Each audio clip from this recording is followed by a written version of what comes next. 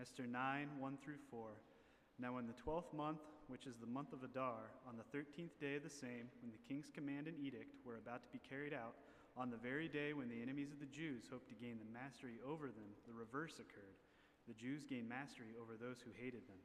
The Jews gathered in their cities throughout all the provinces of King Ahasuerus to lay hands on those who sought their harm, and no one could stand against them. For the fear of them had fallen on all peoples, and all the officials of the provinces, and the satraps and the governors, and the royal agents also helped the Jews, for the fear of Mordecai had fallen on them. And for Mordecai was great in the king's house, and his fame spread throughout all the provinces, for the man Mordecai grew more and more powerful. This is the word of the Lord. Thanks be to God. Father, thank you for the morning that we have today together, to come together and worship you and pour over your word. Thank you that we're here and we have the privilege to hear the preaching of your word and to learn from it. I pray that we would defend our faith with your word, that we would use it as a guide and a light post for our faith and for our further encouragement in the faith and learning your will for us. I pray that we would have wisdom and that Adam's work would be made evident through your Holy Spirit to us this morning. Amen.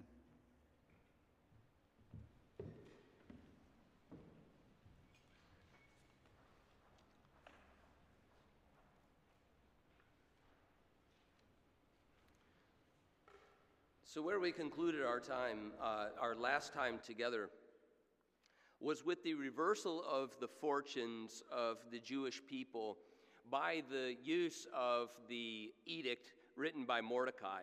And you'll see that in verse 11 of chapter 8, and we'll jump back here in just a few moments. But again, Mordecai writes a competing edict to the original edict, which was the annihilation of the Jewish people. Ahasuerus empowered Mordecai, as you recall, to be able to pen something of defense for the Jewish people. And so he essentially copied the same language, and we'll address that shortly. But verse 11, to destroy, to kill, and to annihilate any armed force, any people or province that might attack the people of Israel. And so if we were to summarize as we did last time, where are we then in the drama of the book of Esther? And that is essentially that the Persian Empire is about to descend into civil war. And you can consider the chaos that brings. We've had that in the history of the United States of America, a civil war. It's a devastating business. War altogether is a devastating business. And we're acquainted with that quite a bit within American recent history, having, I guess, somewhat perhaps ended what is an otherwise 20-plus year war period within our own country. And then again, as wars continue throughout the course or around the globe. War leaves many, many, many wounded lives, and there's devastation, untold horror. And now that's where the story of Esther is about to descend into the chaotic scene of hand-to-hand, neighbor-to-neighbor, member-to-member combat. Now, I do want to draw your attention to notice the response of the Jewish people very carefully to the idea of the edict empowering them to go to war.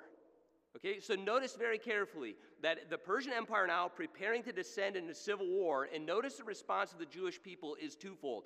Look at verse 15, and you'll notice that there's joy and gladness at Mordecai's advancement, number one. So you see it in verse 15. Then Mordecai went out from the presence of the king in royal robes of blue and white with great golden crown, a robe of fine linen and purple, and the city of Susa shouted and rejoiced. Okay? And then you look at verse 4 of chapter 9. Mordecai is on the ascendant. For Mordecai was great in the king's house, and his fame spread throughout all the provinces. For the man Mordecai grew more and more powerful. So initially, at the sound of being able to gather, to organize and prepare a defense, the people of Israel rejoice at this opportunity. And the first point of rejoicing is the fact that one of their own is now in ascendant charge. He is moving to a position of control, and his authority and his power and his influence is spreading abroad. And they're noticing it at the citizen level by way of the edicts being published. They're noticing the response of the people to the direction of the edict. And the people of Israel are rejoicing. It's one of our own. So there's joy and gladness at the initial response on the one part because of Mordecai's advancement. But notice, secondly, there's joy and gladness if you look at verse 17, specifically at the content of the king's command. So if you look at verse 16 and then 17, the Jews had light and gladness and joy and honor. Why? Because Mordecai is on the ascendant. So by corporate identity, one of our own, the Jews together then collectively, light and gladness, joy and honor. So there's the one part. Again, as I draw your attention to part 2 of the response of Israel, verse 17, they rejoice over the contents of the edict. Verse 17, and in every province and in every city, wherever the king's command and his edict reached, there was gladness and joy among the Jews, a feast and a holiday. Now, again, if you're reading this, it is rather curious. As you think, if you put it into contemporary times, it is rather curious that there is joy and gladness, a feast and a holiday, uniformly spread among the Jewish people, very particularly at the prospect of war. Again, to mention it lightly in some measure, if we were just cursory reading, it would be somewhat odd. To rejoice, to get together, to light the candles, to have a feast, to have a holiday, at the prospect of what? Deliverance? No, at the prospect of war. But one writer illuminates this point just briefly as we continue. He says, quote, "It can in no way here be taken for granted that when 13 Adar comes," which you remember that's the original date where neighbor is to take to neighbor. War is to break out on the 13th of Adar. This writer, again, shedding light on the response of Israel and how it is a bit rather curious, and we need to figure out what's going on exactly here in the people's response. He says, it can in no way be taken for granted that when 13 Adar comes, no one will rise against the Jews and seek to put the edict into effect. Again, if we receive that comment, it is in no way taken for granted that the thing is settled. That's not why Israel is rejoicing. He continues, the crisis that set our story in motion still waits to be fully resolved.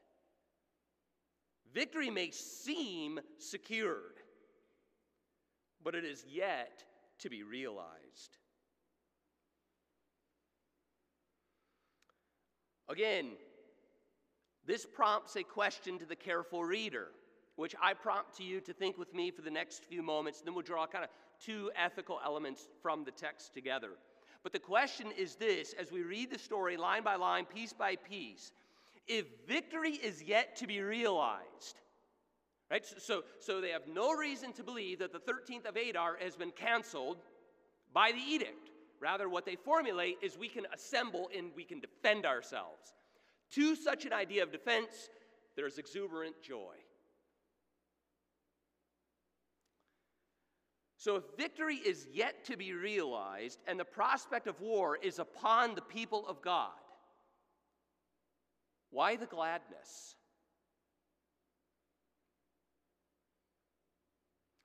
Why the feast, joy, and a holiday? There's a theological point to be made here that we must draw from this passage and apply within the lives of those who are here within this text and their understanding, and of course to our own. It's one we have noted before, but we must make it again. And so I submit to you again, as you consider, how is it that you hear of we're about to descend into civil war and we the people rejoice? There is a theological point to be made. And again, it is this. It is that the arc of history bends toward life for all who trust in God. I've made this point before, but again, I wish to state it, and then I will walk you through two texts that you'll witness it. Again, I could pick numerous texts, but I simply picked two, one of the Old Covenant and one of the New. But again, remember the theological point at which the people of Israel embrace is the arc of history bends toward life for all who trust in God. This is the ethic. This is the theology that they have received and embraced. I'll draw your attention. You don't have to turn there. I'm simply going to read the text for you very quickly, but it's Deuteronomy 31. Again, a presence within the law, which the community within the Persian Empire of the Jews would have had some measure of by transmission and understanding and religious rite. Deuteronomy, and they would know from the stories being told. It's upon the conquest, and Moses is moving off of the scene.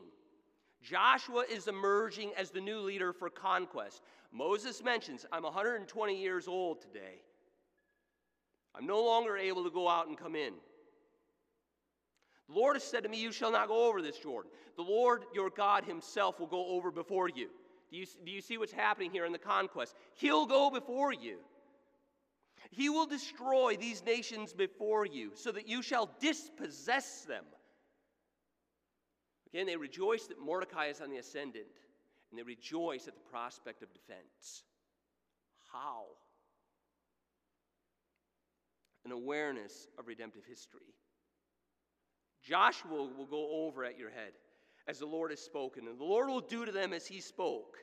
The kings, all of them, and the Lord will give them over to you, and you shall do to them according to the whole commandment that I have commanded you. So do what now at the prospect of conquest? Do what now at the prospect of war? Be strong and courageous. Upon what grounds? Again, you're facing an entire nations of people. You're a minority group within 127 provinces, and you've just been told, don't worry, you can defend yourselves. And the people rejoice. Upon what grounds? For it is the Lord your God who goes with you.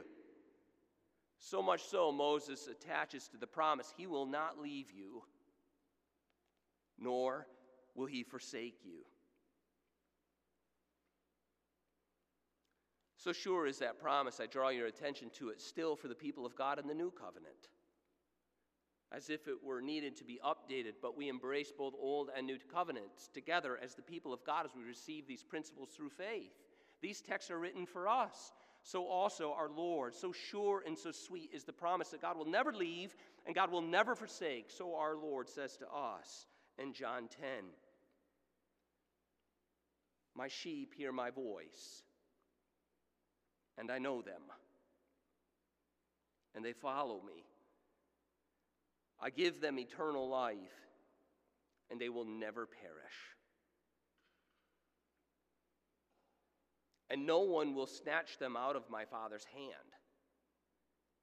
My Father, who has given them to me, is greater than all, and no one is able to snatch them out of the Father's hand. I and the Father are one. You see, whether it's Old Covenant history or New Covenant promise, it's the same theologically. The arc of history bends toward life for all who trust in God. So surely is this promise and this fact of history attested to across the pages of redemptive history, and you're aware of it. Any reader of your Old Testament text is seeing the scenes of conquest and the conquering power of God through his people to subdue others, to push out enemies, to deliver their own. So attested to across redemptive history is the promise that the arc of history bends towards life for all who trust in God, that even Israel's enemies want to find shelter before the war breaks out through false conversions. Think of the power of that history that's told. You remember it was on the lips of Zeresh, Haman's wife. If this man belongs to Israel, so surely will you fall before him.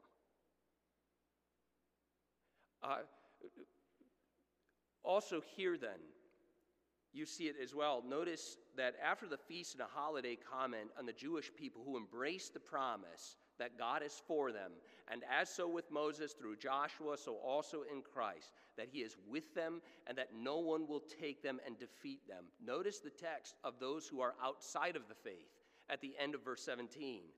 And many from the peoples of the country declare themselves Jews.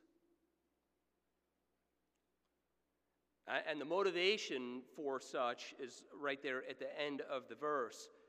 For fear of the Jews had fallen on them. Again, it's not just the people of God who recognize the proof that the arc of history bends toward life for all who trust in God, but it's even the naysayers and the wicked. If I could press you just a little further before we move on from this point, that you would consider and lay to conscience, consider that this will not be the last of man's attempts at a false conversion when judgment looms. I draw your attention to one other text which you probably are very familiar with. I'll read it for you. In Matthew's Gospel, I'll give you the references, Matthew 7. You know this text. But again, consider that this will not be, nor was it the first in redemptive history, nor will it be the last attempt that men will fake convert, false conversions when judgment looms, when reality lays hold. Our Lord then says, not everyone who says to me, Lord, Lord, will enter the kingdom of heaven, but the one who does the will of my Father who is in heaven. On that day, many will say to me, Lord, Lord, did we not prophesy in your name and cast out demons in your name and do many mighty works in your name? Then I will declare to them, I never knew you. Depart from me, you workers of lawlessness. Again, if I could lay the application to your conscience for you to meditate upon and consider from the text of the Old Testament to the promises of Christ in the New and the warnings of future judgments and false conversion. Have you this day been converted to Christ?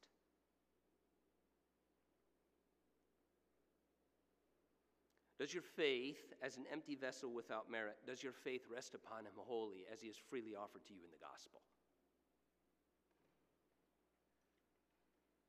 So evident is the fact of his deliverance for his people and the punishment of the wicked that even here within our text of Esther, those who thought they were going to gain mastery over the people of God are now falsely converting to be them. So also in the day that is to come. Today, if you hear his voice, the writer of Hebrews says, repent. Now, as the day of war arrives, we need to be careful and read the actions of chapter 9 in the moments of warfare in light of Mordecai's decree. So I draw your attention once again. I'll read verse 11 in total, and that will be the lens that we read chapter 9 and its activities through.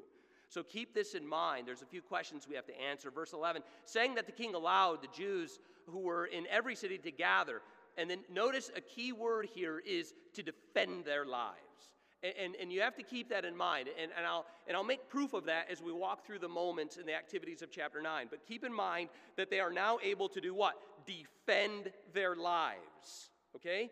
And then the defense is described as similar to the edict, or well, word for word to the edict before it. To destroy as a part of defense. To destroy, to kill, and to annihilate any armed force of any people, this is allowable, or province that might attack them. And now you're noticing as a reader, you have questions maybe in your mind that we may briefly touch on and address. Children and women included. And to plunder their goods. Verse 1 begins on the day of warfare now in the 12th month, which is the month of Adar. You're keeping in mind verse 11. What are they allowed to do? And what are they doing? On the 13th day, so it's go time. On the 13th day of the same, here it is. When the king's command and edict were about to be carried out, on the very day when the enemies of the Jews hoped to gain mastery over them. The reverse occurred. The Jews gained mastery over those who hated them. The Jews gathered in their cities throughout all the provinces of King Ahasuerus to do what? To lay hands on those who sought their harm. And no one could stand against them. Again, the motivations for such is the same with the people who are falsely converting. No, don't touch me and my family. We're Jewish. Why the quick turnaround? Well, the author tells us, fear had fallen on the peoples. Same thing at the end of verse 2. For fear of them had fallen on everybody. The momentum had changed. Verse 3, all of the officials of the provinces and the satraps and the governors and the royal agents, everybody in the governmental organization who has power, all of them help the Jews. Why? Because fear of Mordecai had fallen on them.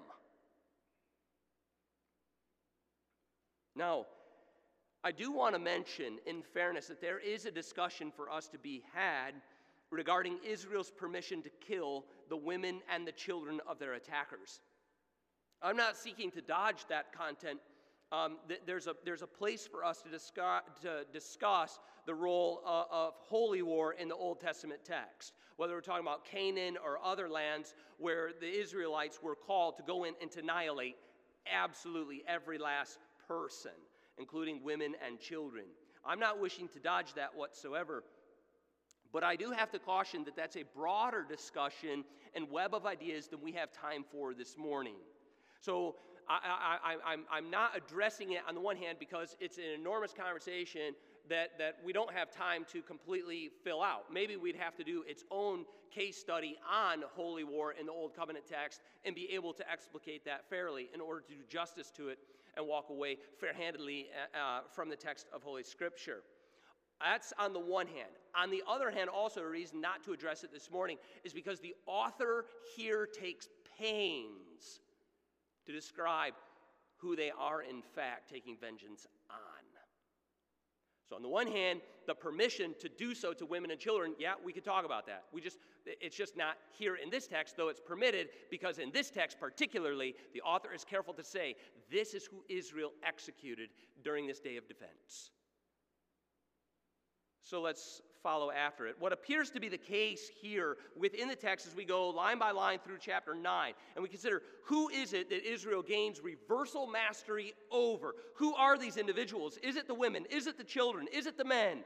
Well, again, our author takes pains to make clear to us by the use of repetition that only, quote, those who sought their harm were executed. Another quotation from the text, the enemies who hated them, Israel annihilated. Another piece within the text is the 10 sons of Haman were those who were annihilated, and then they will be placed upon the pillar gallows as their father.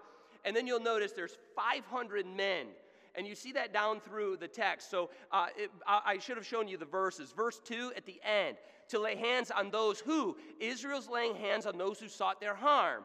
Verse 5, the Jews struck all their enemies with the sword, killing and destroying them. Who? The enemies. And they did as they pleased to those who hated them. In the descriptor in the conclusion, verse 6, it's 500 men. Then again, you jump to verse 10, there's 10 other men who are executed. Verse 11 shows you that very same day the number of those killed in Susa in the citadel reported by the king. And then you see the number in verse 12. 500 who? 500 men. As you jump back to verse 15, the Jews who were in Susa gathered also on the 14th day of the month of Adar, and they killed who? Or how many? 300 who? Men. And then finally you see this total at the end of verse 16. The number killed of Israel's enemies, those who despised and hated them, were 75,000 of those who hated them. So again, the entire total seems to be, as the author lays pains to tell us, it's these men, it's all those who hated them, it's these men. These are the ones who have said to have been massacred. So it seems like it's not what they did was to take after the children and the women. Now again, I'm not trying to get out of like the difficulty of handling that. It just doesn't seem to be our purpose within this text. The permission to do so is driven right on from the edict that was before it. Mordecai wrote a competing edict in full justification of doing so. But what appears to take place is, again, the author takes pains to prove out Israel was defending themselves and doing so adequately against the men who hated them. Another piece throughout the text, just to get a picture of the entire warfare of chapter 9, it occurred in one day throughout the provinces. As you notice, it was on the 13th day. If you want to jump up to verse 15, the Jews who were in Susa gathered also on the 14th day. And that was because Esther requested in verse 13. And Esther said, if it please the king, let the Jews who are in Susa be allowed tomorrow also to do according to this day's edict. And let the 10 sons of Haman be hanged on the gallows. So the king commanded this to be done. A decree was issued in Susa, and 10 sons were hanged. The Jews in Susa gathered also then on the 14th day. So you jump down to verse 17. This was on the 13th day of the month when there was the 75,000. You notice the verse in 17, the 13th day and the 14th day, they rested and made that day a day of feasting and gladness. Verse 18, the Jews who were in Susa gathered on the 13th day and the 14th day, and they rested on the 15th. Therefore, the Jews of the villages who live in the rural towns hold the 14th day of the month as a day of gladness and feasting, as a holiday, and a day in which they send gifts and foods to one another. Again, if you consider the villages are executing the plan on the 13th. So they go to war on the day of the edict. It seems to satisfy in the villages or shed abroad in the provinces one day of battle and massacre, and the Jews gain mastery over their enemies. It seems to be, as you follow the text, that there was yet another day in the 14th, particularly in Susa, where the sons of Haman were executed, and anybody that was left as their enemies. So it was 2 days, 13 and 14, or just the 13th, but well within the stretch of 3 days, Israel had massacred all of their enemies. Now, what do we make of this text? The blood, the gore, the devastation that is now rooted out. And if we take this number, it's hard to comprehend it because we're not soldiers in battle seeing the gruesome effects, but 75,000 bodies laid waste is a big number. How do we make sense of this explanation in Scripture? Well, if we put all of the pieces together in chapter 9 as best as we can, what we see is that it appears that the Jews directly defended themselves against their attackers, making their actions in chapter 9, according to the edict of Mordecai, a matter of personal, familial, and national defense. Again, it wasn't motivated by pride, it wasn't motivated by greed, it was motivated by self-defense, the preservation of self and family. Further, I want to clarify to you, again, as the author makes pains to show the distinction of Israel from those who are surrounding them and those who wish them harm in Israel's response. Notice also the edict indicated at the very end of verse 11 that Israel was free to do what? Well, to plunder their goods, steal all their stuff. And this has been quite controversial in the Old Covenant text, taking or leaving, burning and doing away with, and not hoarding any of the nation's riches, lest you grow proud and say, look at how we have improved ourselves by taking other nations' items and plunder. Here in the edict, the Jews were able to turn the tables on their enemy. Oh, you're going to steal my stuff? Well, I'm going to kill you instead, and I'm going to steal all your stuff. This is not the nature of the exchange. Remember, we started out where they were rejoicing in a day of gladness and feast. Why? Because they know God will deliver them from their enemies.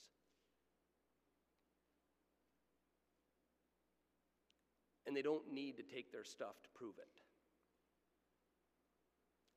Notice verse 10 of chapter 9. The writer is very careful to note about the people of God in the situation of warfare. It was not a mission to enrich themselves off the nations. Again, though there was permission to do so according to the edict, notice the careful kind of consideration of the ethics with warfare. Verse 10, after they killed the sons of Haman, notice the last statement, they laid no hand on the plunder. And you think, well, maybe that group didn't. Notice very carefully, again, we have to follow where the text is leading, that we would be fair to all of it. Where they went wrong, where they were right, where it was reasonable, where it was not. Notice very carefully, yet again, you notice in verse 15, by way of repetition, the ethics of warfare here for Israel in the Persian Empire. They killed 300 men in Susa, and the comment carefully is to remind you, but they laid no hands on the plunder. Finally, there's one more piece within the text to, again, lest we miss it. They're on a mission to just enrich themselves. They're as brutal as the people who were attacking them. It sounds like it's on par. There is no way to look at this situation as God's deliverance. It's a bunch of people losing their minds. No, it is not, if we're fair at all. Carefully receiving it. Thirdly, at the end of verse 16, the enemies are killed. There's 75,000 of those who hated them.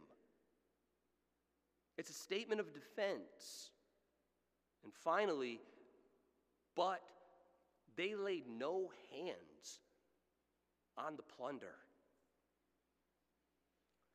Again, the writer is laboring at this point in order to show that the actions of the people of God that day were not motivated simply by malice, by greed, by sheer covetousness and violation of God's holy law, but rather their actions that day, in all fairness to the biblical text, is by natural self-defense and natural self-preservation. They are right to do so. You see, the necessary implication, this is where I start working towards my conclusion with you about how to read this text and the devastation that Israel brought to its enemies. The necessary implication that we derive from this text is to the just use of deadly force for Israel, is that a person both then and now must have the ability to do so. Again, Israel possesses the ability to effect deadly force upon their enemies when they are given the opportunity to do so. You recall the perplexing piece of the text and how to meditate on that and think of that both then and now, that the opportunity to pursue an enemy, to give a sufficient defense and deadly force, Israel rejoiced at the opportunity. If you think about it just for a moment and we consider the details of the text and don't just rush past them, remember, it would not be glorious to think that you have an opportunity simply to defend yourself if you didn't possess the weaponry or the capabilities with the tools necessary to effectuate that self-defense. How great would it be? You can defend yourself. Against who? Against him. And he's standing there and he's got like 2 swords and a handful of guns tied around his waistband. Obviously not here, but now. And you've been given all rights to simply defend yourself. I don't think you'd probably throw yourself a holiday or a feast or rejoice with great gladness. There might be there exposed a lack of preparation. What we see here by the necessary implication of the text that Israel rejoiced at the opportunity to defend is that they believe they have the ability to effectuate deadly force upon their enemies. How? Through preparation. Again, I know this can get political at moments, and I wish it not to. I simply will stay out of how we would think politically, but I do want to drive your thoughts ethically as I conclude.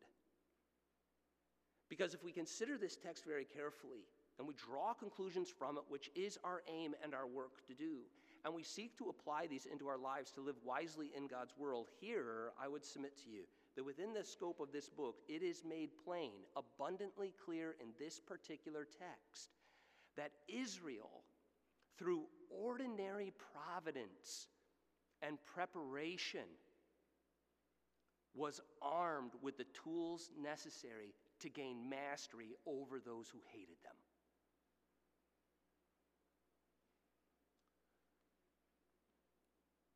When we think of being units of family, those who are given to our care, stewardship for protection and self-preservation, we must think carefully about the ethics of being able to defend our homes, ourselves, and those under our care.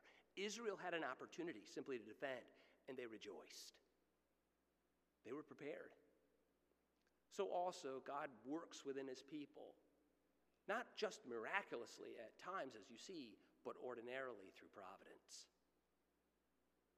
Do you take seriously the consideration of caring for yourself, caring for your spouse, caring for those submitted to your care, that you'd be able to prepare a given defense for your home, for safety, for faith, for love, and the possession of the ability to resist those who would seek to take it? The right to protect oneself, family, and neighbor against unjust violence is fundamentally bound to God's moral law.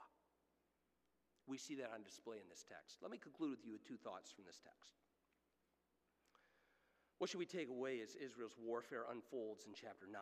Number one, the arc of history, as I submitted to you before, the arc of history bends toward life for all who trust in God by faith. Particularly as I question and call to mind, does your faith rest upon Christ as he's freely offered to you in the gospel? Secondly, in this age, God is pleased to deliver his people through the use of ordinary providence and self-preparation. Let us lay that to conscience and consider. Let us pray. Father, we pray that you would give us light of thought and mind as we consider the precepts of your word, as we consider the text before us. What is our obligation as we consider giving a sufficient defense for the care of our lives and the lives of those in our care? As we see it here, as Israel rejoices the opportunity to provide a defense, the implication clearly being that your people were prepared to do so. I pray that you would allow us to think through the ideas of our homes, of our families, take care of those entrusted to us, that we be wise, that we be able. I pray that you would help us as we walk through this age to always have as our point of anchor is Christ, wherein above the earth, beyond it, we rest upon him, as he is freely offered to us in the gospel. Guide and aim our lives, our directions, our family, and our ministry. In Christ Jesus' name we pray. Amen. Give you just a moment there and quiet thoughtfulness.